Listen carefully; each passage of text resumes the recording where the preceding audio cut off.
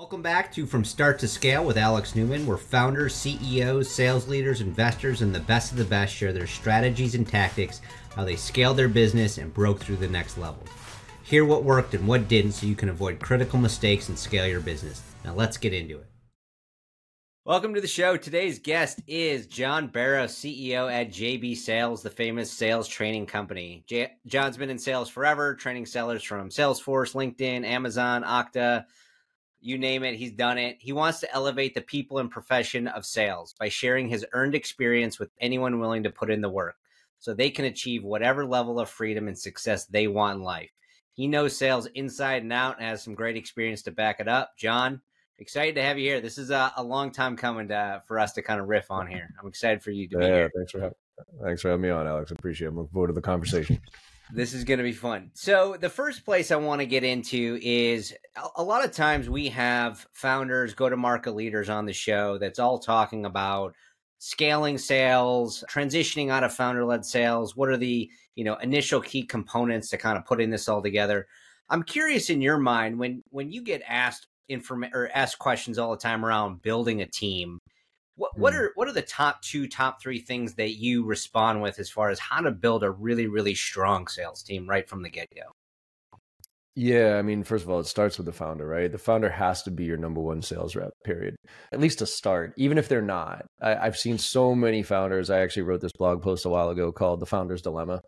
And usually what it is like an engineering founder who's come up with a really good product or service, whatever it is, right? And what happens is if you ask most founders or engineers specifically, if they're in sales, they'll almost have the allergic reaction to it. They'll be like, oh God, no, I'm not in sales. Like I'm not good at sales, whatever it is. You got to stop that mentality. Right. Sales at the end of the day is the transfer of enthusiasm, right? And so the number one thing I think you need to be successful in sales in general is a belief in what you do. Like if you do not believe in what you do, go find something else to do. And inherently, founders believe in what they do because they founded it, right? So what happens is you have an engineer who doesn't really think they're in sales, but they create something. Then they go out to talk to friends, families, and fools, right? Like their kind of universe of friendly people. And they pitch their idea with such passion that it transfers. And so those people are like, wow, that looks kind of cool. And they might even get a few sales early on. And then they say, oh, well, shit, man, like everybody needs this. Let me go hire a VP of sales and let's go, right? Like that's what you do. And then what happens is the VP of sales comes in with not the same passion, with not the same knowledge, without a real understanding of the market. And they try to implement whatever their sales approach was in their previous company. And it tends to fall flat. And then the executive or the founder's like, oh, I knew sales was bullshit. Let me go marketing route now. And then they go marketing and it works for a little while. And then they smash up against the ceiling again and they realize they need sales. So first and foremost, I don't care what your role is or what your perception is. If you do not create a sales culture from the top down, you're going to fail. If you look at sales as a necessary evil because you got to do your thing, you will fail. Let's put it this way. I've trained Dropbox, Tableau, Slack. Every one of those companies, the CEO stood up in the early days and proudly professed that they don't hire sales reps. Proudly. Oh, we have no sales reps in our company, right? And guess what? I've trained Tableau, Slack, and I've trained them on Dropbox. I've trained them all because they all need it eventually. And I tell reps this: if you are looking for a job, find out if it is a founder-led group that is engineer or business founder.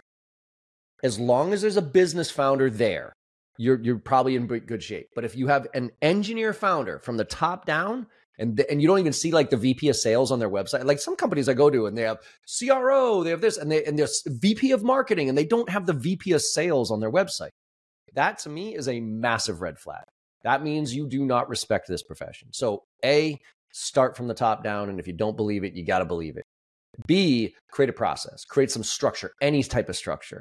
I don't care what it is. So as a founder, you're going to be constantly out there looking, talking to people and whatever it is. Document everything you can possibly document. How many times did you meet with that person? What were some of the objections that they came up with? Where did you get the objections? Where is the right fit? All that shit, so that you can have some semblance of structure to hand over to somebody else. And my ideal state is, third point I'll make is, don't hire a VP of sales as your first rep. No. Or somebody to build it out for you. Hire a young, hungry rep who's going to hit the phones and put you in the position to be successful, do what you do, which is sell, right? Talk to people. But nobody likes to do the get the meetings, and nobody likes to do all the follow-up after the meetings. That's why sales reps get paid as much as they do, because that all stuff sucks. Yep. But put yourself in a position where that person will get you meetings with your your ideal customer profile, and then have that person shadow you and learn, go on those sales calls after a while and graduate them too. And then get them to be, because then A, you'll have buy-in, B, you'll have somebody who's knowledgeable, and C, you won't have a massive salary that you're trying to hold on to and justify with some deals that you probably won't be able to get for at least the first 6 to 9 months of hiring a VP of sales. Yeah. When you think about it, let's say you're founder selling, right? You have a founder who, and they could be business or technical, but a technical person who is opting into learning sales, right? They get it, that they know that they need to kind of get out of their comfort zone. Excellent side. They're selling, they get a couple of customers under their belt. They bring in a couple of reps. They start to see a little bit of full motion going through the process. You can call it SDR, AE. Founder is going to be involved in the sale no matter what it is in the early days. When do you see, just because you've seen so many different patterns and so many different experiences, when do you see the leader come in? Doesn't necessarily mean a VP, and I don't want to tee up the end result here too much, but like director, VP, CRO, fractional CRO, and all the fractional positions coming out. When do you see leadership actually come into play? When the machine, you start to see the actual customers coming? Yeah, well, I mean, I think it depends, right, on those hires, right? Because if you hire super junior and you kind of groom them to a certain point, you're going to need somebody, like, eventually once we got a process in place, we got some clients under our list. Now we need somebody who knows what the hell they're talking about, right? So, I don't know when that would be, but it'll, it's pretty evident once you get to, and I'll pick some numbers here, like 3, 4, 5 sales reps. Once you're at that level and things are moving and you have some traction, as a CEO, you're not going to want to day-to-day manage those people. You're just not. Yeah. And nor do you know how to, quite frankly. So that's where you look for somebody from the outside to come in. But you look for a process. You look for somebody who has a process that they can apply and replicate and has a methodology or approach around coaching and development, right? Because the problem is a lot of VPs of sales, especially early on, are player coaches, right? And I fell into this trap myself. I was a player coach. So we started a company. I was the fourth person on board. I was the VP of sales, but I had to sell. And so my approach was keep up. Like literally that was my management approach, was keep up. Like if you can keep up, you're going to learn a shitload and I'll treat you along the way. But if you can't keep up, I'm sorry. I got to run as fast as I possibly can to keep this thing moving. So, and that's why I cycled through like 7 or 8 sales reps, because none of them could keep up. And I was a terrible manager about it. So you have to have a structure that you can put people in place, because you have to be able to replicate what you do. The problem is a lot of sales reps are artists, or a lot of the best sales reps, that you come across are what I would consider artists. They're just really fucking good at what they do. You know what I mean? They know how to ask the right questions. They know where to spend their time. They know which deals are worth working on and whatever else, right? But you need a scientist, in my opinion. And they have to be the mix of both science and art, but you need a scientist who has a structure, who has a process. Because I always say, like, any process is better than no process. And if you build your process, if you build your team just around artists and hiring really good sales reps that come in from other industries and experience and all that other stuff, eventually it's going to fall apart. So depending on how big you want to scale, you need to introduce that leadership. I'm picking numbers here. 4th, 5th, 6th rep, something like that. Maybe even 3rd, 4th rep, depending on the traction you're getting.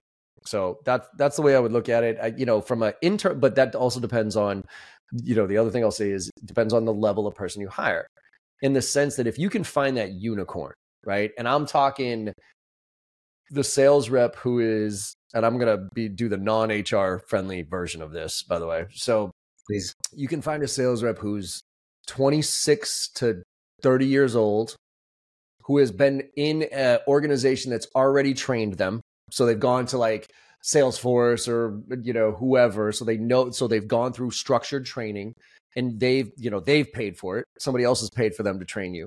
All right. But they're not quote unquote experienced enough to give them any type of VP title, but they're trying to do it. Right.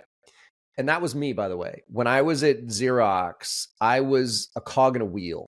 And I didn't like it, right? But I didn't know why I didn't like it. And startups was really where I didn't even know that I wanted to be in startups, but I had the startup DNA because my parents and everything else. And so when I joined Thrive, my startup, I was the perfect person because I was a grinder sales rep who was willing to go out there and figure it out and kill myself to do it and grow into the VP of sales role. But but that's not a 22-year-old kid. Like, and that's why I said this is a non-HR friendly version of this. That's like a 26, 27-year-old kid who's had some experience, who's been in the corporate world and wants to branch out and have the upside potential here.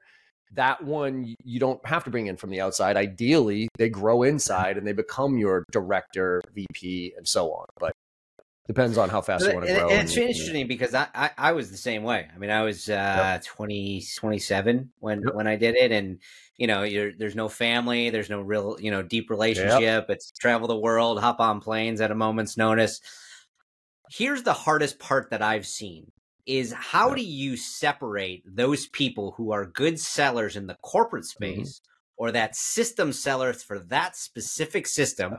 You come out of Salesforce, or you come out of some of these places are getting pumped with SDR leads or marketing leads, and they get padded a little bit. You and I cut our teeth like you eat what you kill. Like you don't get nothing. Like you want commission check, go get it yourself. And so when you think about it, the hardest part is sellers are supposed to be excellent at selling themselves first and foremost before they ever sell a product. So when they come into a startup, regardless of whatever size, they should be able to make themselves sound great. Now, you and I know that when you're interviewing a seller, we can usually sniff out the BS because we've just seen it so many times. But even some business founders, obviously many technical founders, really, really struggle to hire the sellers, the ones that are that persona that you're talking about. How do you figure out which side of that line they're actually on? Yeah, it's tough because, I always say like sales reps, best sales jobs themselves, right? And if it isn't, get them the fuck out of your office immediately, right? If your interview is not literally your best sales pitch of all time, then how are you gonna pitch my stuff? So they better be doing it, right? So that's why I think there's a lot of interviewing skills that founders have to develop here, right? And there's easy books to, how to interview and how to ask situational based questions and all this other stuff, as opposed to hypothetical questions. So for instance, I'm going to ask, first of all, I'll ask a hypothetical for that person. Like, assume you have zero resources here, zero marketing, zero, give me your 30, 60, 90, right? You're going to ask for a 30, 60, 90 of how you would approach this with zero resources. We have no money. We have no resources. You are my sales and marketing engine. What would you do? Right. And all you really want to see is their thought process on that. Like, do they get creative, or are they going to come to you with, well, I need Zoom info and I need this tool and I need Salesforce and I need this. And so my tech stack needs to be $4,000 a month for me to be effective. Like, if you hear that, run away. Right. But if you hear, okay, well, we have no budget. Well, and then they come up with creative, unique ways of leveraging different tools and getting out there and going to events and those type of things. Okay. You got somebody who's at least willing to think outside the box a little bit there. Right. Yep.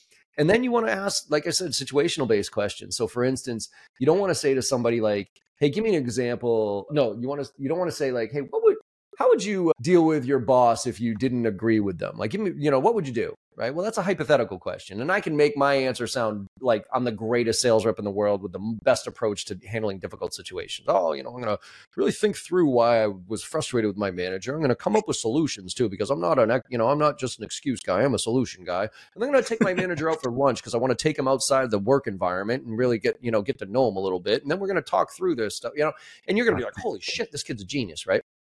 No. What you want to ask is, give me an example of when you got in an argument with your boss and what was the outcome.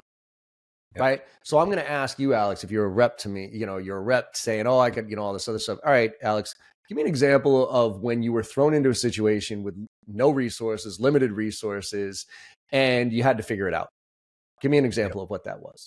And all I'm looking for is your thought process there. I don't care what the example is. I just care how you explain it, how you approached it, because that's what I care about. How you're going to approach this problem, not what your answer is to this problem, but how you're going to approach this problem. And if I can tell that you're thoughtful, you think through things in a different way, and it's not dependent upon all these other things, then okay, I have a better chance at you being somebody I want to bring on my team, as opposed to somebody who's going to come and tell me. That's why, by the way, I don't like hiring senior reps or senior executives at startups, because 9 times out of 10, they've been part of the machine where they've had an assistant, they've had an SDR giving them meetings, they've had a huge marketing budget with a massive spend for a name brand that everybody knows. And now you're coming to a startup that nobody knows. We have no money. We have no funding, no brand, none of that. I promise you that person's going to come in and say, where are my leads? Where's my SDR? Where's my admin? And now that, 200,000 OTE person that you just hired is going to probably be closer to $500,000. So your ACV better be really fucking high to be able to bring somebody like that in.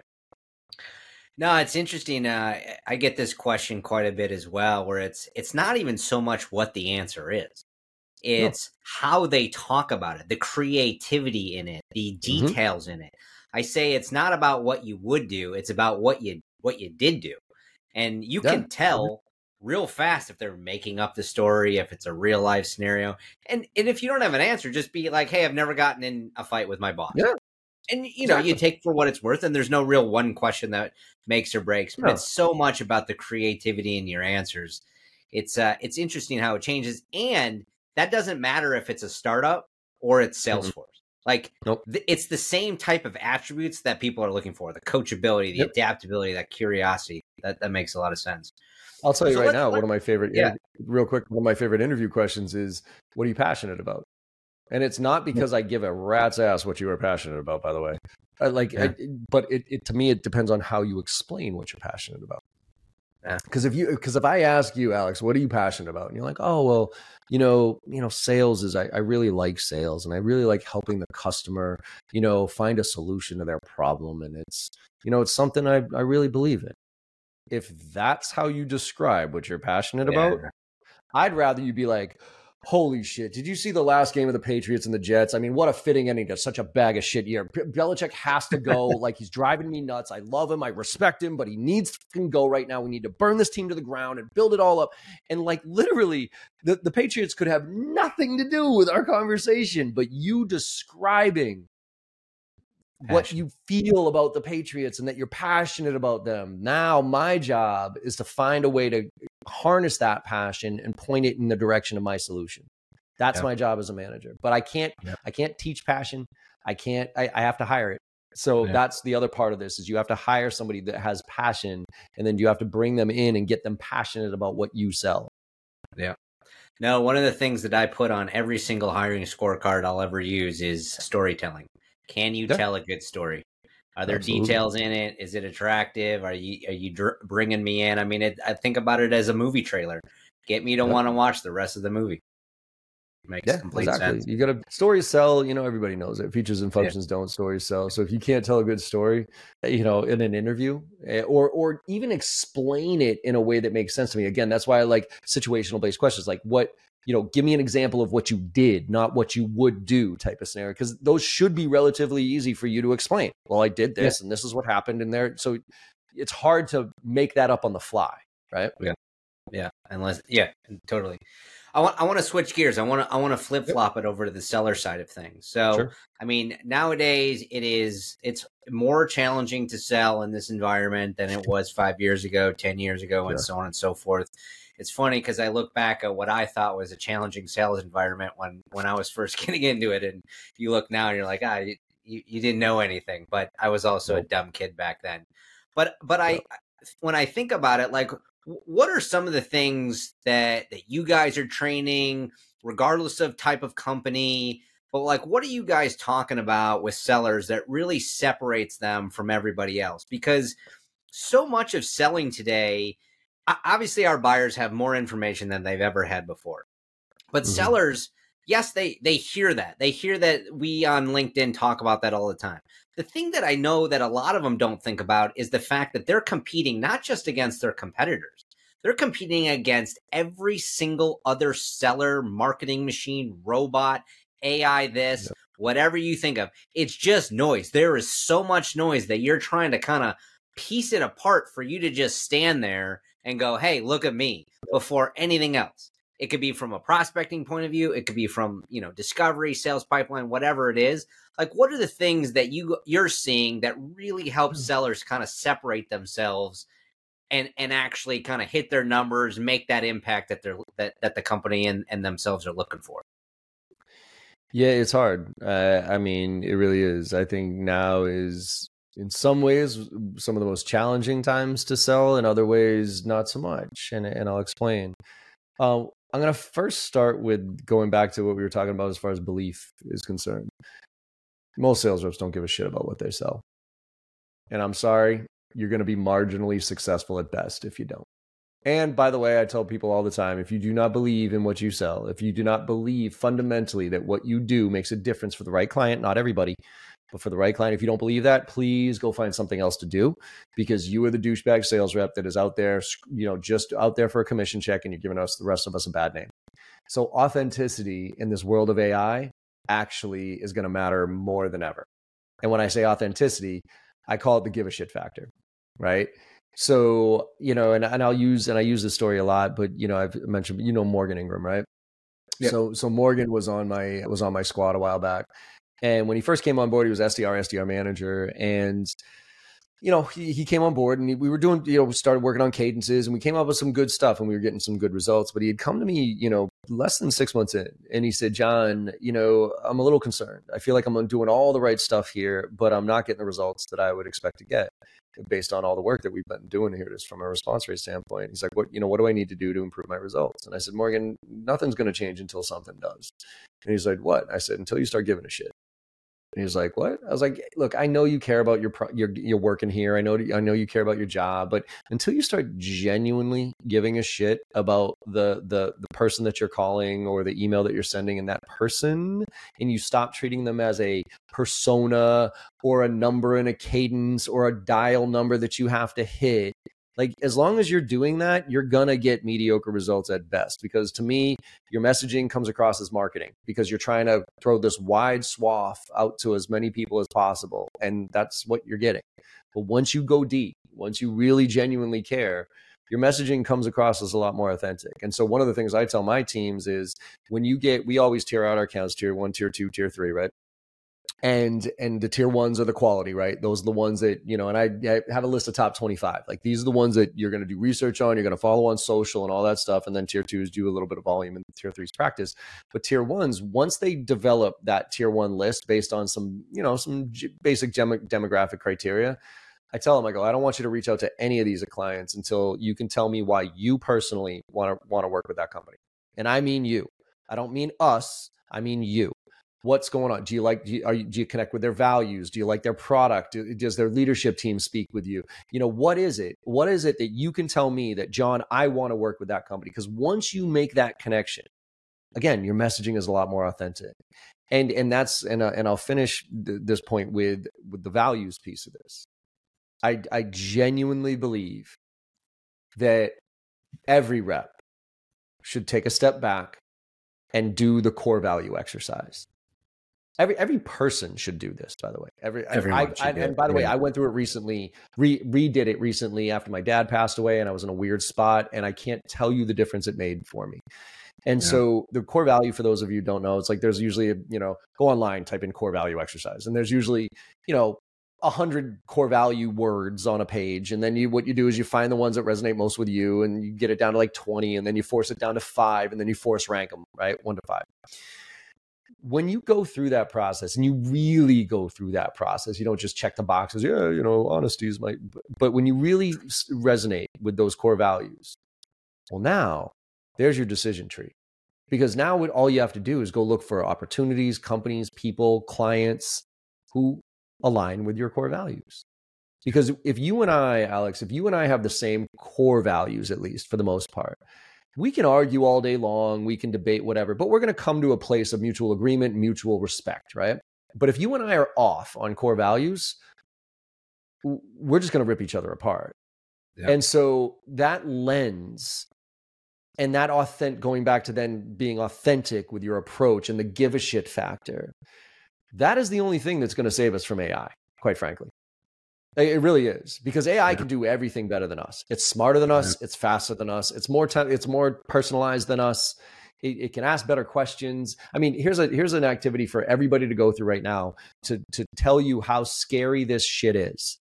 Go on Pick your fucking Perplexity, ChatGPT, pick one of them. I don't care. As long as it's connected to the updated internet. Take your company's website and say, act as a potential client for this company. I want to review their product offering and understand what it does, how it fits, and how I can leverage it. And then just start asking it questions and watch that machine give you 1,000 times better answers and insights than any dipshit sales rep who's going to drone through BANT questions and drone through their stupid PowerPoint presentation so they can check off all the boxes and get their badge at the end.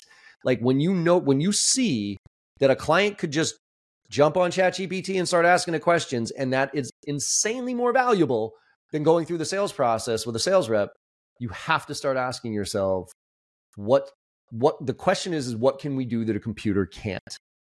And you know what we have that a computer doesn't is authenticity. You know what we have is the give a shit factor.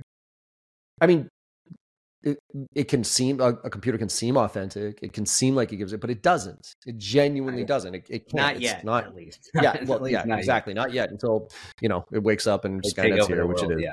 So, yeah, I mean, don't get me wrong. I'm reading the book, The Mother of the Matrix right now. This shit's real. Like Terminator and The Matrix are the same movie, by the way. Terminator is the prequel to The Matrix. I don't know if you knew that. We're all living it. Yeah, we're all going to get taken over by machines at some point in time. Oh, we already are. We already are. Okay. We are. Right. We're in the Matrix. Yeah, we're in the Matrix. So when you believe that. So when you think about AI there's so many powerful use cases, and we're just kind of touching the surface today, especially with AI in sales, right? I mean, we talk a lot about it on LinkedIn. You hear all kinds of different like ebooks and books and things getting written, and it's all going to get rewritten 100 more times before anybody settles on what's the official playbook, and then that's going to get rewritten eventually again too. Yep. But when you think about it right now, how much time, if you're let's say you're a sales manager or VP of sales, how much time are you putting or telling your team to spend like using a ChatGPT or a BART or whatever it is? So I'll take two approaches. If I'm an individual rep, and then I'll tell how I do it as an organization. Yeah. But if I'm an individual rep, I'm looking at it as a co-pilot. So first of all, let me start with the theme of augmentation versus automation. If you look at AI to automate, please don't. Because basically you're going to automate yourself out of a job. Because like say you figure it out, say you figure out the perfect automation to mass blast personalization at scale. Well, then why do I need to pay you $150,000 to push that fucking button? Like thank you very much. For the tip. I'll see you later. Right? So it's and the vision I want people to have is Iron Man, right, or Iron Woman. Where remember Tony Stark, right? Like so Tony as a human. Like he's got all the tools. Like the guy's super rich. He's wicked good looking. He's super smart, right? All that shit. So, but as a human, if he tries to fight all those aliens, he's going to get smoked, right? So what does he have to do? He has to create the suit. Well, if you remember the suit, the first suit was a big clunky thing and it broke him out of the thing, but whatever, it fell apart. It didn't really become Iron Man until he plugged Jarvis into it. And so now you have the human, the tech, and the AI, and now you can create Iron Man, and you will win compared to the robots, right? So that's the question is what can we do that a computer can't? And you got to figure that out. And so right now, it's all about practical application, right? So I'm going to do something like prepare for a meeting, write an email, whatever it is, my way. And then I'm going to see if I'm going to add an extra 5 minutes to that process to see if I can jump over to ChatGPT and do the same thing. Or jump over to one of these AI tools and get the same output after putting a little bit. Because if I can, well, now I'm going to start to lean in that direction. But if like what I've done is like personalized emails, I've done research, I've done personalized emails, I've written what I thought was right. And then I went to ChatGPT and I put the company's name in and it gave me some bunch of crap and I had to rewrite it and say, do it again, do it again, do it again. And 15 minutes later, I still don't have an output that's better than what I think I did. So in that case, I'm not going to use AI to do that thing because my approach here is better, right? But if I start to find those areas where I start to, easy one, I'll give very, tactical things that people can do. One of the things that killed me was I would write an email, 5-10 minutes, I would write a killer personalized email, but then I'd spend 15 minutes trying to figure out what to put in the subject line, right? And I'd sit there and no, it's not good enough, whatever. So now what I do is I write my email, I put it into ChatGPT or whatever. And I say, give me 3 emails, give me 3 subject lines that fit today's best practices that maximize open rates for this email and keep it under less and keep it under 5 words. Give me 3 examples. Gives me 3 examples. I don't like them. Give me 3 more. I find, oh, great, guns, right? So that shaves 15 minutes off for me. Doing prep for a client. Instead of me going on their website and looking at their news and events, I go into ChatGPT and say, tell me about this company. What do I need to know? Right. And act as a sales rep. So I think there's all these like co-pilot type things of like, let me see if I can do it there. So that if I'm a rep, and then the thing I'll say for reps is bake it into your approach to where you do a little bit every day. Like, so create a routine where every day, in the morning you do your thing, whatever it is, and then spend 30 minutes and time yourself 30 minutes fucking around with ChatGPT. Right. Or actually, in this case, at the end of the day would be better, because then you could think through all the stuff you did during the day.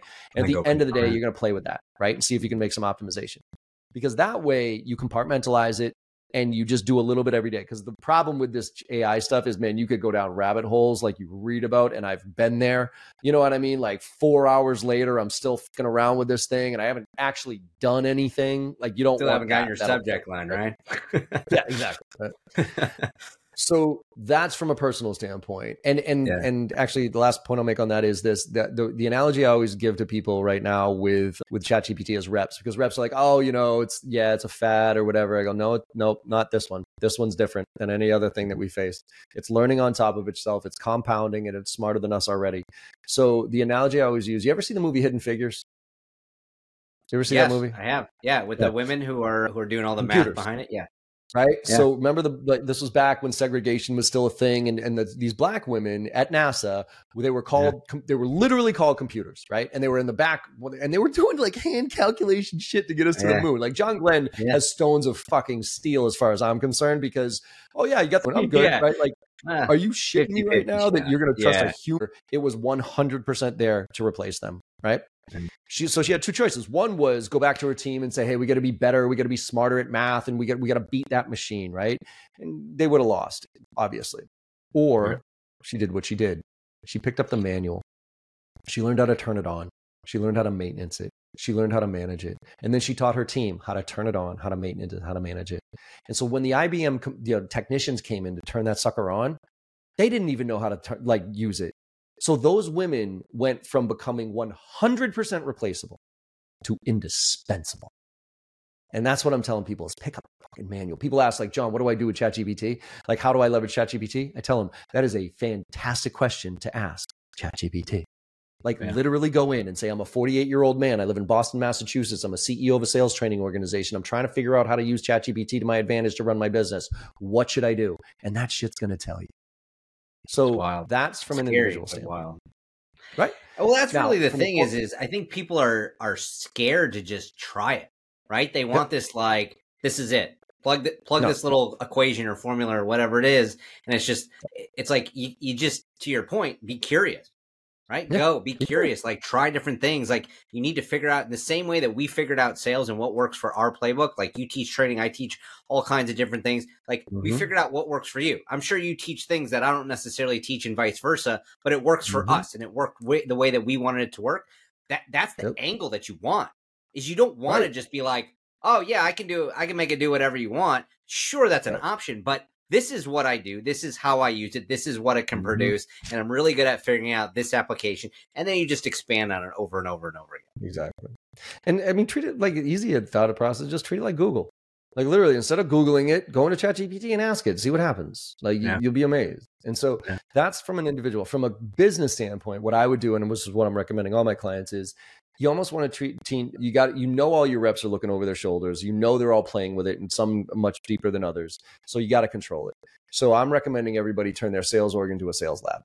Whereas, you know how engineers have hackathons, right? And they kind of nerd out, pick something, they nerd out on it for a little while and they figure it out. Well, do this Friday afternoon, 2 to 4 o'clock.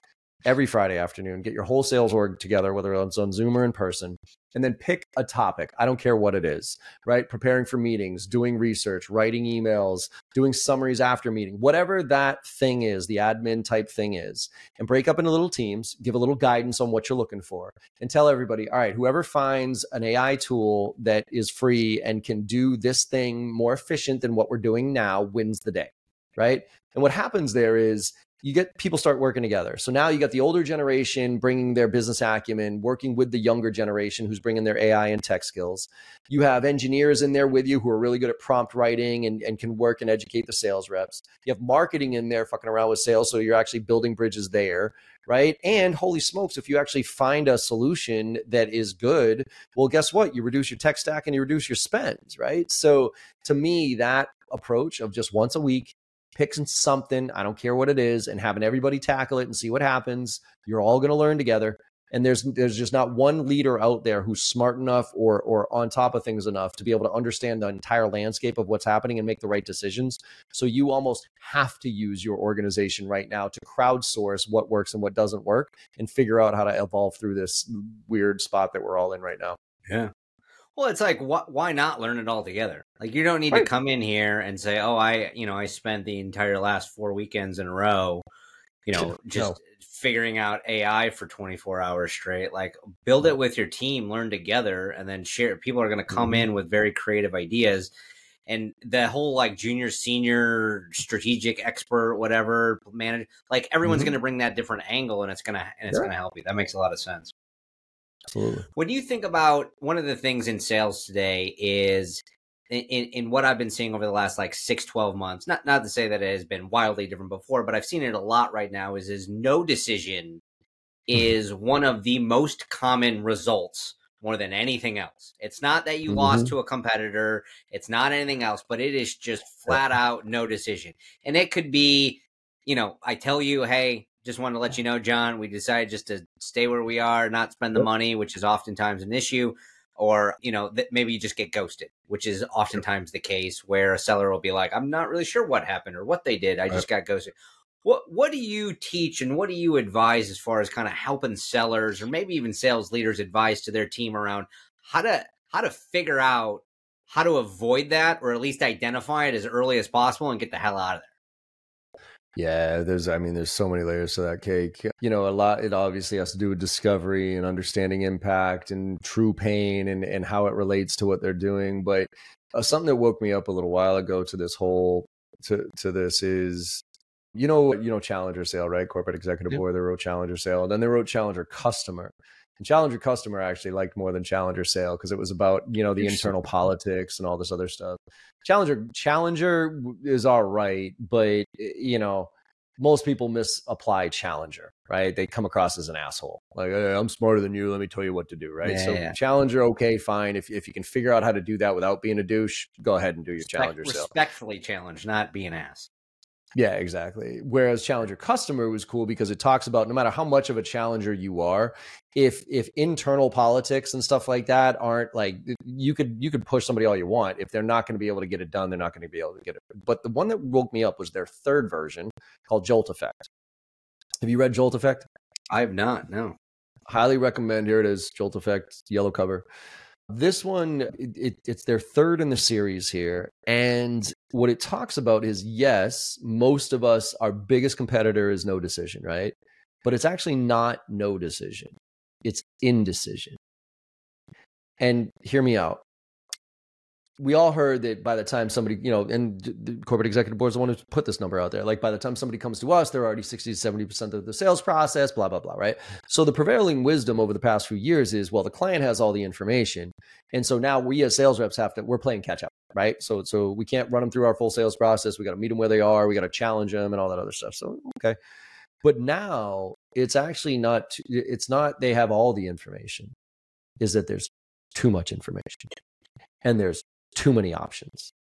And so now the challenge is indecision because of risk, because things are moving so fast right now that people are afraid to make a decision. even if their current situation sucks.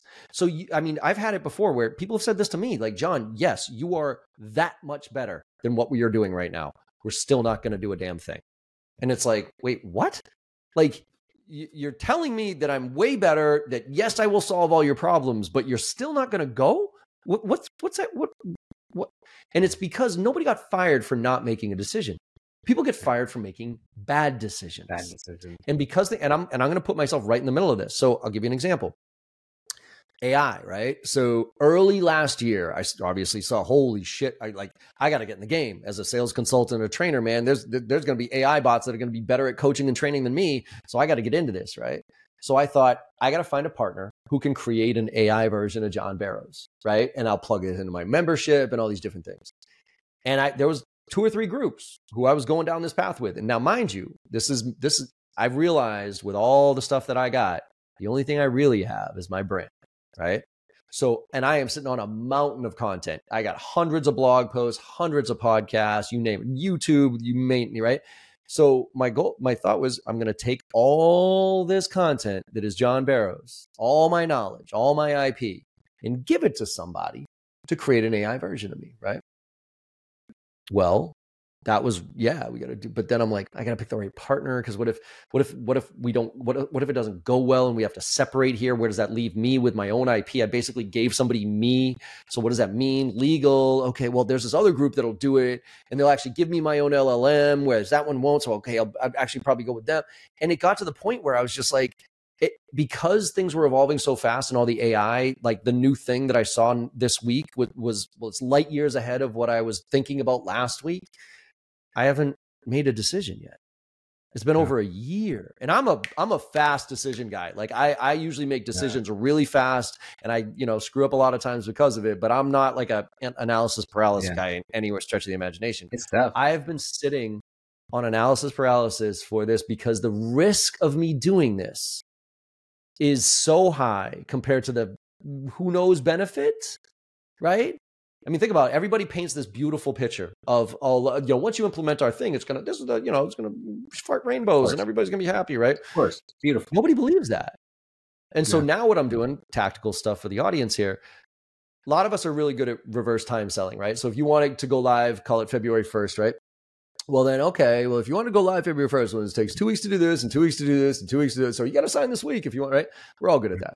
Yep.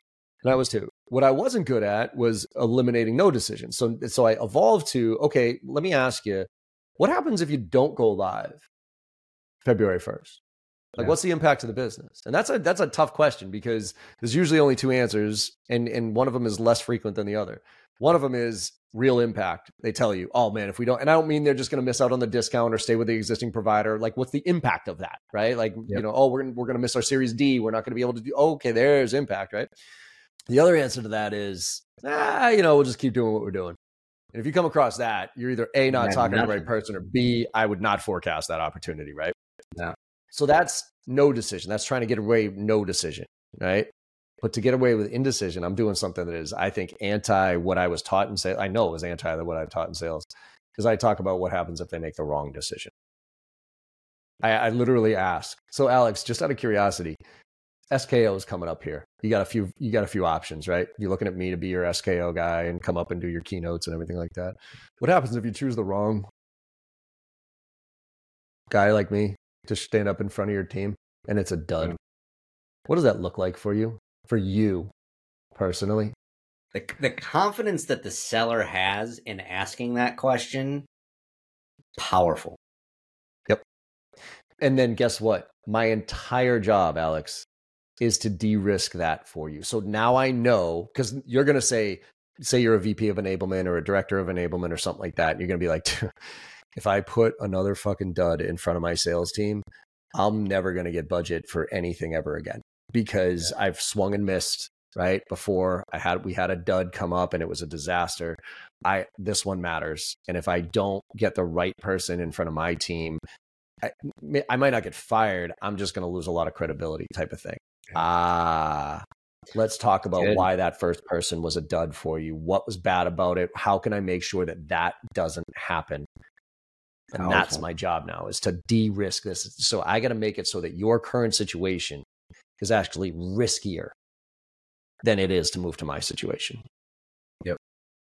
That's so what you that gotta it's figure out. interesting that you bring that up, because I feel like there's a ton of training around, discovery and qualification and prospecting, and now AI is coming. But there's the core foundation of true selling when it is de-risking and it's asking those tough questions. And we'll hop on, and I'm probably guilty of it myself. When I'll hop on LinkedIn, I'll be like, one of the things you should do is ask the tough questions, and everyone's like, yeah, cool, what does the hell that actually mean?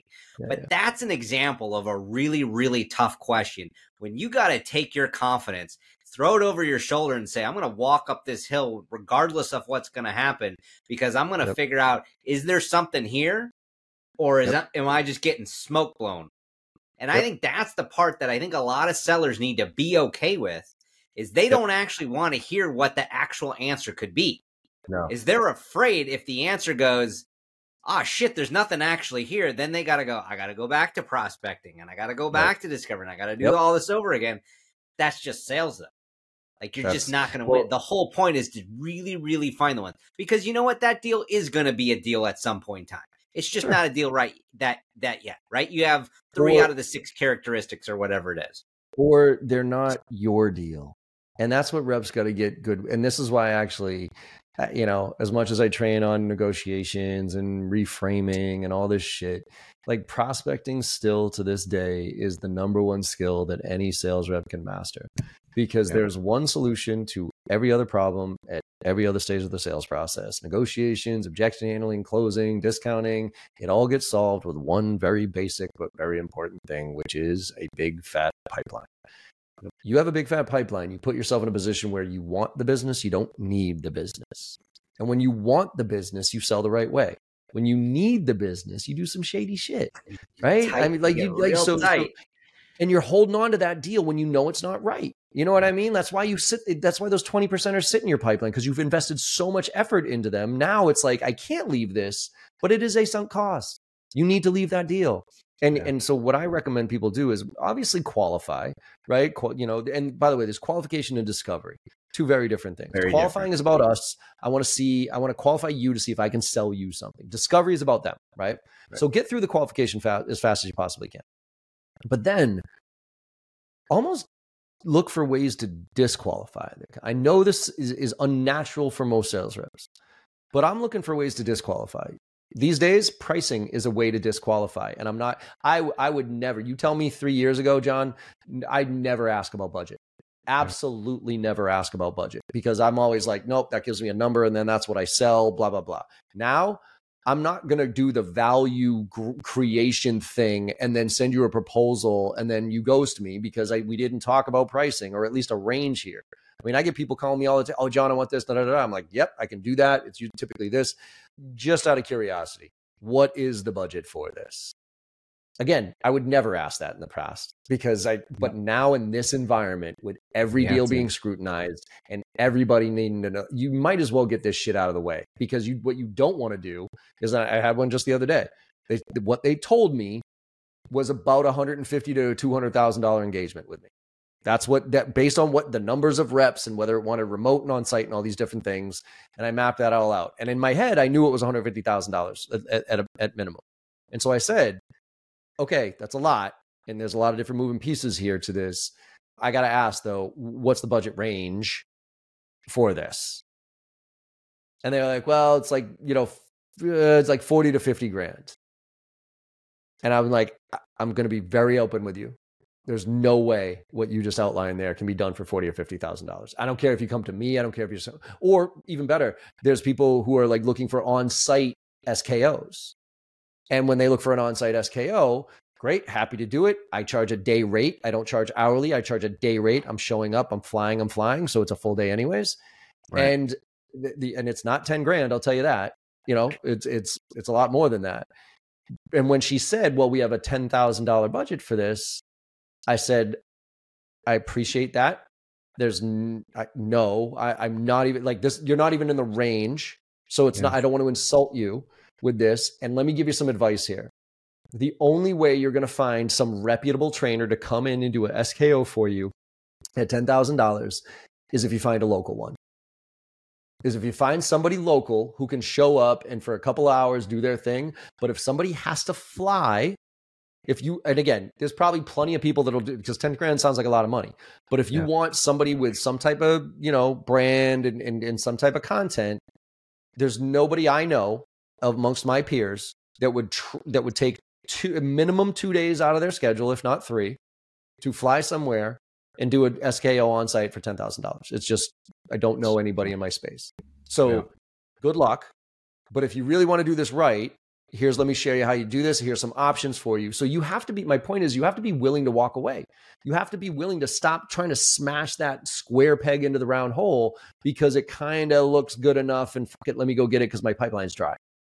Yep. You got to be willing to do the right thing and sell the right way. Somebody asked me this recently, John, how hard can you push at the end of the quarter, end of the month, end of the year? How hard can you push to get a deal done, right? My number one answer to that question is, it is directly proportional to how much it is in your best interest versus their best interest. Yeah. If it is in their best interest because you found that impact, you can make a difference and they have to do this, right? Then you can and you should push as hard as you want.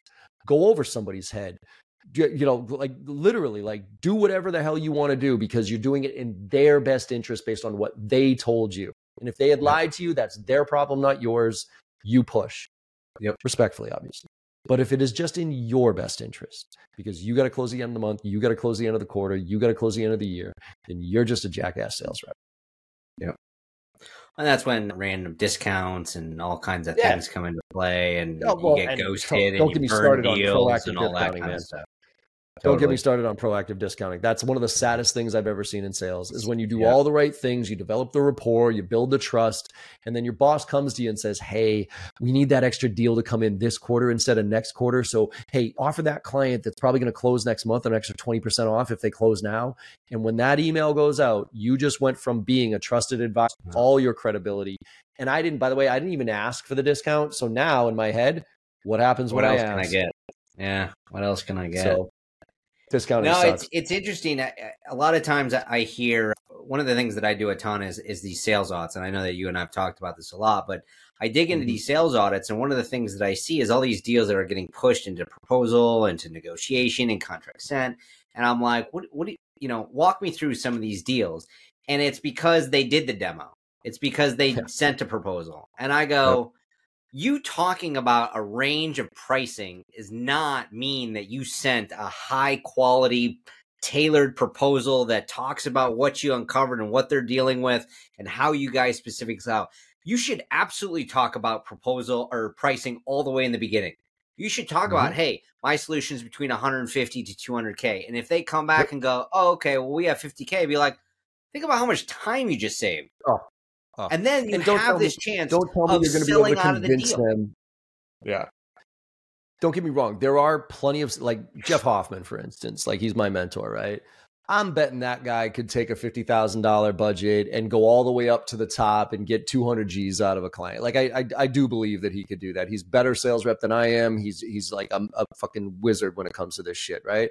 But for the other 99% of us, like unless it's real, and he does it because he's really good at selling, and he can find and he latches into that super senior executive, and he drives and he gets their ego driven. It's not necessarily always the best solution, but he can do it because he can. I'm not like that. I can't convince. I think if you're trying to convince someone in sales, you're doing it wrong. Like sales is about helping people solve problems or achieve goals, period. And if your problems aren't big enough, your goals aren't big enough, why are we having this conversation? Yeah. And so the idea of of convincing. So if somebody is that far off, right? Even if you're talking to somebody below the power line, like, okay, try to get up to the executive, but you're probably going to piss off the person you're talking to if you don't do it the right way. And that person up top is going to be like, I told them their budget was 50 fucking grand. Why are you having this? I don't have time for this shit. That's why I told them to look into this. Right. So you're probably going to piss a lot of people off unless you start at that level, and then you can go from there. But if somebody has 50 grand and your solution is legitimately $150,000 to $200,000, thank them for their time. Save both of you a lot of time and have the confidence to just be like, look, I appreciate it. Here's some other options. Here's my direct competitors that are at that level. Here's 3 or 4 of the people that you can talk to that are there. We're just not there. And we never want to be the most expensive. We never want to be the cheapest, and we aren't. So if that's the biggest, that's why, by the way, here's another little nugget. When somebody asks for price up front, there's 2 things. There's sophisticated buyers and unsophisticated buyers. Sophisticated buyers are people who have gone through the process, they've done the demo, whatever it is, or they've trialed something online, and they know, and they just want to see this thing, and they just want that price. You better give them that price and that thing, and get the fuck out of their way, and make this process as simple. Because if you try to drag them through your sales process of qualifying and demo, they'll run away from you, right? Yeah. But the unsophisticated one, the person who's usually just been told, hey, go look into this. The way you get there is by, hey, just walk me through how you got here. Like, tell me what you know so far, and then I'll determine whether you're sophisticated or unsophisticated. But that unsophisticated person that can't really articulate and they ask for price, okay, I'll try to get some things to give them a good ballpark, right? To say, okay, well, for me, it's how many reps are you looking to train? Are you looking for on-site or remote? And okay, so if they give me that info, I'll give them a good range. It's between $25,000 and $30,000, something like that, right? But if they don't, first of all, I'm going to be I'll just give them a rate card. I'll be like, www.jbarrows.com, whatever, /pricing. But the other piece is, if I do get a little bit of knowledge, I'm going to ask, okay, happy to share with you pricing. Can I ask, where does this fall on your decision criteria? What's the other criteria you're using to evaluate these vendors? And where does price fall on the list? Because I'm just going to be, and I'll even preempt it sometimes. I'll say, because I'm going to be really honest with you, Alex, here. If price is the number one factor for making this decision, we can make this conversation very short. We're not the cheapest. No longer do we do, and nor do I want to be. But if price is number one, look, I'll give you a number so you can put it on your spreadsheet and compare it to the others. But let's not waste each other's time here, because nobody wants to be called cheap. And so by calling it out and being like, look, where is it? But guess what you do there? As long as, and most people, I don't know if you have this experience. It's weird. Most people don't have decision criteria. Clearly decision criteria on how they're evaluating the different vendors, right? No. They don't even know what they're looking for at the time. And that's a perfect opportunity to put your challenger hat on and be like, let's take a step back here. Here's all the criteria you should be looking at, right? For us, it's, the experience in the industry, the fit of the trainer, the quality of the content, the relevance of, all these different pieces, right? Do they have reinforcement? Do they do coaching? Do they not? Do they do what are all these pieces, right? And so then you bring those to them and say, okay, let's go through just a little exercise here of force ranking. What's most important to you? What's least important to you? And as long as price isn't number one, well, now guess what? You have all the ammo you need at the end to deal with objections on pricing. You can do the reprioritization approach. Look, I understand price is an issue, but you had said earlier that your main priorities when making this decision were X, Y, and Z. Yeah. So I built our entire solution around what you said your priorities were. You said pricing was not as much of an issue. Now you're saying so something has to give here. Either I'm going to have to take some stuff out of that, or we're not going to be able to do these things. So because I can't give you that price. So you have at least some ammo there if you set that stage. But most people don't have the knowledge of how to make a decision when it comes to your solution. They make it up as they go. A lot of it has to do with education. I mean, from a seller's point of view, I always come back to confidence. Like you got to be confident and knowledgeable enough and practice like these talk tracks around like, hey, I'm anticipating these types of questions, and be completely comfortable with walking away and being able to say, hey, my solution is 150 to 200 and you're at 50, and then sell out of the deal. And if I've seen it when people go, you know what? That was just like the low end, and then you sell out and you show that it's all about quality and and then you gain their respect, you gain the confidence, you gain their confidence that it's not just I'm just trying to get a deal at any cost. Like whatever you want, that's what I can do for you. Like I'm not Amazon. I don't know how to do that. Like I don't want to do that. Right. This is what I offer. If you're looking for all this other stuff, hell, I'll make the damn introduction to these other people to be able to go do the thing that you want to do. But this is what I do. So much of it, I've always called it selling out of the deal, and it can mean a bunch of different things. But when you sell out and you're the hot girl at the party, you're like, no. What does everything want? Everybody comes back to you. Be the hot girl at the party that's just like, hey, that's not what I do. This is what I do. This is why I do it. This is how I do it. I've won many of deals that people are like, oh man, this guy knows his shit. Yep.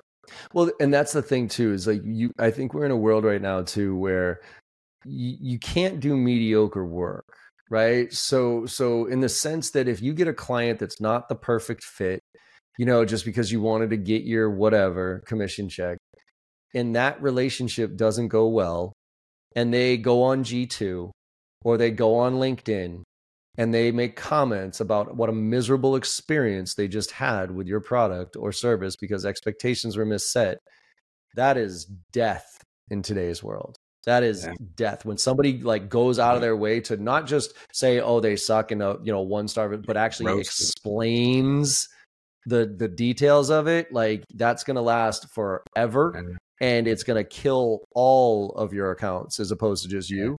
And so these days I tell people that the same thing. I'm like, Alex, I could do what you're asking me to do. And probably I'll put something together that you'll like, but I'm not going to hit it out of the park because it's not my sweet spot, man. My sweet spot's this.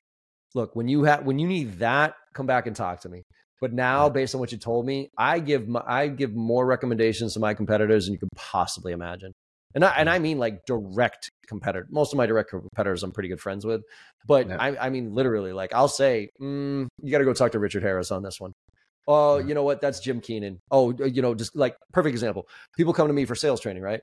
And then I get through it and I find out that like discovery is really the problem. Like, and they're good at it, but they just need like, that's the piece. Okay. I straight up say, I'm like, I'm good at discovery. I'm like, and I got some good frameworks here and stuff like that. But if really that is your problem, like that is the thing here, go talk to Keenan. Gap selling is one of the best discovery things I've read, and it's spot on. Now, is Keenan good at prospecting? No, he pretends like he is, but he's not. You know what I mean? Like he's fine, right? But it's just like I'd say like prospecting, like there's nobody better in this space on prospecting than me. I promise you that. I know it, right? So that done. You want like a mid-market sales structure that you can have a common language for negotiations? I'm top on the list. You want super enterprise, complex selling? Go talk to Miller Hyman. You know what I mean? Go talk to my boy Jeff Hoffman. You know what I mean? Like, again, I could do something, and I promise you'll walk away being like, oh, that was great, but it won't be great.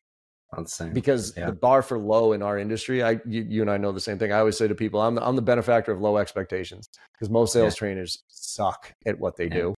And so I come in, I drop a few F-bombs and I'm real. And people are like, oh my God, that's the greatest thing I've ever seen. But did it really make an impact? No. You know what I mean? It's just because I was charismatic up on stage. Yeah. You're getting in front of people. One last question, then we can wrap it up. You got a little bit of extra time? Yeah, sure. So want to talk a little bit about sales leadership. And one of the big things in today's kind of selling environment is finding good sales leaders. What does a good sales leader look like? What's the balance of selling or player coach role, or being a leader, or being a coach, or being a manager? And what does that look like? And how much should you be on the phone? And how much should you be recruiting, which, as the VP of sales is often half the job anyways. Like, what is the balance when you think of, and let's take maybe the recruiting aspect out of sales leadership for a second, and talk about you as a sales leader helping your team sell more. I look at it and go, one of the number one things any sales manager or leader should do is help your team sell more. Because if that's not what you're doing, then what the hell are you doing? Well, yes, and obviously, the goal is to sell more, but I think coaching. So this is a tough question, right? Because it depends on the stage of the business, the resources they have available, and all this other stuff. I wouldn't give you a non-loaded question. That wouldn't make any sense. So the way I look at it is, I think you always have to be in the game. So quick story, I sold my first company to Staples, and then I started at Basho, right? So the Basho was the training organization that I now, have evolved to resell. And I remember, I'd gone from being at the table, right? Like sitting at the executive board and all that other stuff, to now I was just a trainer. And so I had to boss and do all my forecasts and everything like that. And I remember Friday afternoons, we had a call blitz. Every Friday afternoon, we did cold call blitz, which I fucking hated. And so just like every other rep, I didn't want to do it, right? So when the boss wasn't there, we had our cold, but I'd be sitting there shooting the shit with the guy next to me on the cube, being like, hey, what's up? What are you doing this weekend? Whatever it is, right? So typical. One time my VP came in and he goes, hey, Barrows. He saw me talking. He goes, hey, Barrows, how many cold calls you make today? Now, and I'm going to caveat this with, this is a fireable offense, so I'm not recommending doing this. But me being the jackass that I am, and coming from being the guy and now having to report to somebody and not doing too well with that, my response to him was, I don't know, Tim, how many cold calls you make today? And it was in front of the entire audience, in front of the entire team. So again, he should have fired me on the spot, by the way. Should have fired me on the spot. Totally. But he was like, well, I drove $1 million of revenue last year. I go, that wasn't my question. My question was, how many cold calls have you made? And the reason I said that was because I had been working there for, call it 6 months. I'd never seen him make a cold call. Not one. Never trained us on how to make a cold call. Never worked with us. Just said, oh, we have call blitz afternoons. Go make your calls. Now, the following week, again, he slithered into his fucking, room and got all pissy and whatever. I mean, who cares? But the following week, Friday afternoon, he was in his office. He had his door open, and my little cube was here, and his office was right next to it, right? He had an actual office. And he had his headset on, and he was making cold calls. And when I tell you he was one of the better cold callers I'd ever heard in my life, I was like, holy shit. Okay. And guess who got their headset on? And guess who started making cold calls? Don't you dare bark at me about, it's just like training, man. If you are not in the game right now, selling, and you're trying to teach me on some bullshit that you did 5-10 years ago because it looks good on a spreadsheet or it looks good on a PowerPoint presentation, get out of my way. Get out of my way. If you are not in the game living this shit, don't tell me how to do this. So if you were a master cold caller 20 years ago and you're senior SVP of sales, but yet you're still trying to tell me to make cold calls and I've never seen you make a call in your life, you're not going to get me to do it. So here's an example. Do call blitz. Here's a tip. I used to do cold call blitzes with a speakerphone, and it would break up into small little groups. So we would do round robin dials, and I would be in on those calls. So first rep would call and get shredded. Next call, and the coaching happens immediately there, right? And then I would jump on a call and show them that I'm just as shitty as you all are. Like I'm going to get my teeth kicked in just like you are. So be in the game. Find a way to be in the game, whether you manage your own deals, whether you just jump in on a call blitz, whatever. So that's one. 2 is you got to find a way to do coaching, but do coaching the right way. And I'm not going to call out names, but we all know the call recording software tools. They're great, but this is where AI, I think, is going to make the biggest difference for sales leaders. Coaching is the number one thing that a sales leader can do to improve results for their team, but is the number one thing that they don't do because they don't have time to do it. They don't know how to do it. And they're usually running around like a maniac. And so then we have these call recording tools that record the call. Great. Love them. The problem is that I now have to go in and listen to that call. And I have to listen to every aspect of it. And the whole value proposition of, well, John, you can just type in pricing and it jumps to pricing. No, because guess what? What they said at minute 5 probably set the stage for that pricing conversation at minute 25. And if I don't hear minute 5, I can't give really good coaching. Or they'll say, oh, well, listen at 2x. You can just speed. No, you can't, because I'm listening for tonality. I'm listening for inflection. I'm listening for how they responded and those pauses and that awkward silence. Like if I really want to do coaching right, I not only have to listen to that entire call on 1x speed, I then have to coach on top of it. So every 30-minute call is 45 minutes to an hour if you want to do it right.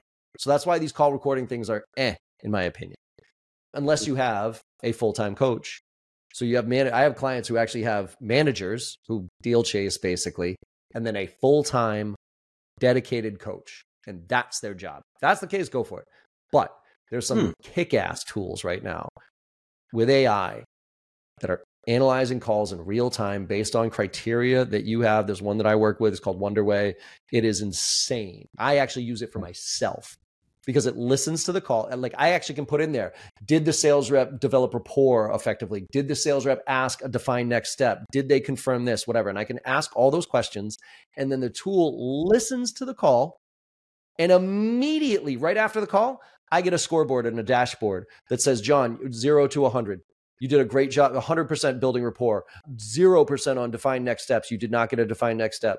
You did a great job presenting the solution, right? And then based on that, it gives me things that I can learn about and coach right there. Like, oh, because you didn't get next step, here's a video on how to get next steps.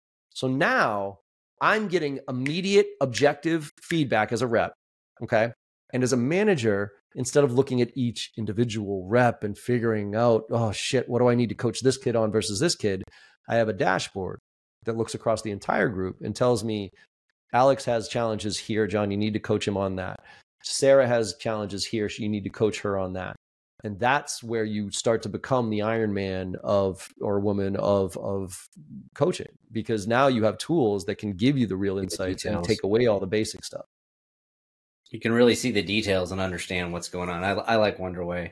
Mafalda she's awesome. That's I think that's one of the things that I struggle with a lot is there's so many sales leaders that will just default to sales tools, and they will just say, oh, well, we don't have this tool, so we can't do this thing. And I'm like, oh, come on. I mean, I remember when the technology first came out where you could like listen in on your reps' calls. And, right. I mean, before it was just you pick up the other line and you like hold your hand over the, right. Over the phone, right? Back in the day. Yep. Or you like sit next to him real close back in the day. Yep. But yeah, I mean, so much of it is like sales leaders need to help their people be better. It's not going to just be, oh, you need to go check out AI or, hey, go read the latest Sales Loft blog or whatever it is. Like get in the weeds and actually do it with them and show them that you aren't absolutely perfect at it either. You're not supposed to be the most perfect at it. I think that's what makes you such a great leader is to be able to say, hey, I don't know this, or I'm rusty at this. I used to be an excellent cold caller, but you're right. I have been an SVP for the last 10 years, but that doesn't mean that I'm not afraid to like jump in on a weekly basis for a half an hour and show you guys that this is what it looks like. And I'm going to have some wins and I'm going to get my teeth kicked in a couple of times. But that it goes so far. It's the military references, you name it, right? Like there's leaders who tell their battalions and everybody else what to do. Hey, go charge the field, right? And you get a few of them to go charge the field and just for dumb reasons, like, all right, you're told what to do, right? But we're not in that world anymore, quite frankly. And I actually use this as a good example of going back to my Bill Belichick and the Patriots scenario, right? I think Bill Belichick has aged out of the NFL in the sense that his approach just doesn't work anymore, especially for these younger kids coming in. These younger kids are coming in with personal brands. It's no longer and I have a T-shirt on this, by the way, which is "Do your job." That is one of my favorite mantras that Bill Belichick, like, do your job, right, and do it well. And the whole concept there is like, I have an idea, I have a structure, and I have a strategy. Just fucking do your job, right? And that worked for my generation. That worked for most, you know what I mean? Like, okay, I got to land. They'll run away from you. You got to be in the battle. You got to be at the front of that fight. And you got to show them, I'm getting my ass kicked just like you, but I'm fucking here with you. And then people will follow you into battle. But if you tell people to go fight a battle that you're not in, you're going to get mediocre, if not negative results. Yeah, totally true. Well, let's wrap this up, John. Always a pleasure. I feel like we could probably do this for the next couple of hours and talk about how not good the Patriots have been this year and for the last several years. Hey, thank God for the Celtics and the Bruins, by the way. Celtics look good. Bruins look good. You guys, I don't know whatever year it is, one of the teams figures out how to be good at something. It's impressive. As my Chicago teams would say, wait till next year. Just keep waiting. Maybe wait till next decade. You got the first pick coming up. He got hurt, but he'll be fine. Let's wrap this up. Couple of things. What is a favorite book, favorite resource that you recommend to sellers or sales leaders? You've already dropped some really good ones. Jolt Effect, Gap Selling with Keenan, obviously your podcast, Everything JB Sales. But like, what's something that maybe people aren't familiar with? Green Lights, Matthew McConaughey. Yep. There's one from left field.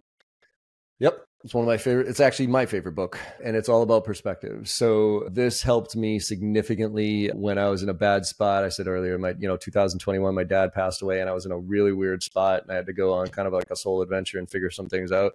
This book was my soundtrack, and I recommend listening to it, not reading it. So as long as you don't think Matthew McConaughey is a total raging douche, if you think he's a total raging douche, do not buy this book, okay? Because there are people that think he absolutely is a douche, right? I don't. I think he's a good dude, and I think he's cool as shit. Yeah. His voice, he narrates the whole thing. It's him reading it, and it's his life. And the whole thing about green lights, and it actually changed my opinion on, I used to say a lot, and I wish I never did, because now I know how insensitive it is. But you hear people say this a lot, which is, everything happens for a reason, right?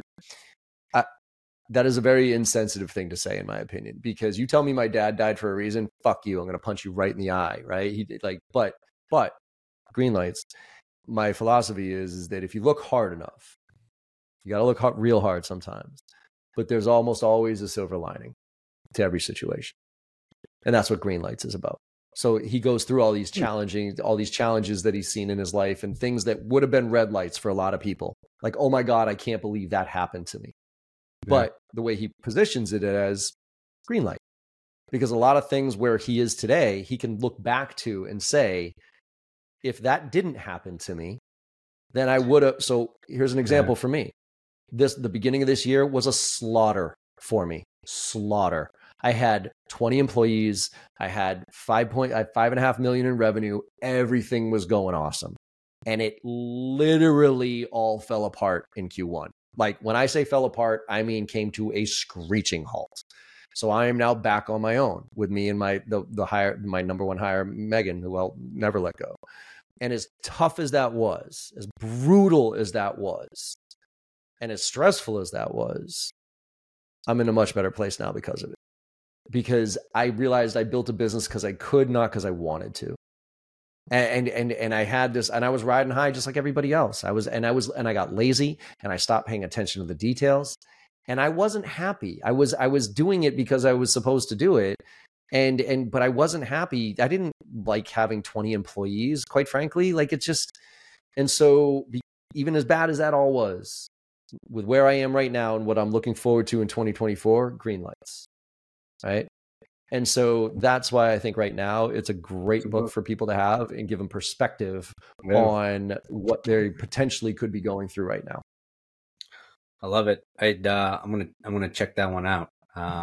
That's an interesting one to kind of think about in the spaces that you're at. I'm really into that kind of thing. That's super enlightening. I'm gonna get that tonight. How does the audience get more of you? So many people do know who you are. JB Sales, LinkedIn, website. What's the best way to get a hold of you? Yeah, jbarrows.com. That's the main, right? That's where you'll get everything about me. You can hit me up on LinkedIn. The problem is, and this sounds like a humble brag, it kind of is, but it's more annoying. I've hit the 30,000 limit, so I can't connect with anybody on LinkedIn. You can follow me though on LinkedIn, and you can email me still. You don't have to be one connected. And actually, Instagram is by far if anybody wants any free consulting or has any questions or whatever, Instagram is the fastest way to get in touch with me. And it's John M as in Michael Barrows. That's my handle. And then for your audience, I'm offering a 20% discount on the membership. So long story short, I got a membership where I deliver all my stuff live and on demand and workshops throughout the month, and have AMAs. And typically it's $420 a license for individuals, 20% for your audience. And I'll put the link in the show notes so that they can check it out. We'll link that up. That's really nice. Thank you.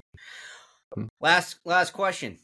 Any parting wisdom, sales leadership that you can share with us before we break? Just give a shit, man. Just give a shit.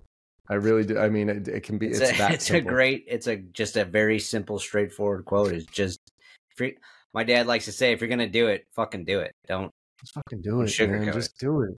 Yeah. And that's funny is my old boss, who I didn't like, did have something he said. He's like, when you go to the gym, you know how you go to the gym, right? Some people, what they do is they half-ass it. They either go to the gym and they fart around the entire time because they don't want to be there, or they don't go to the gym and they sit there and they feel guilty about the fact that they didn't go to the gym.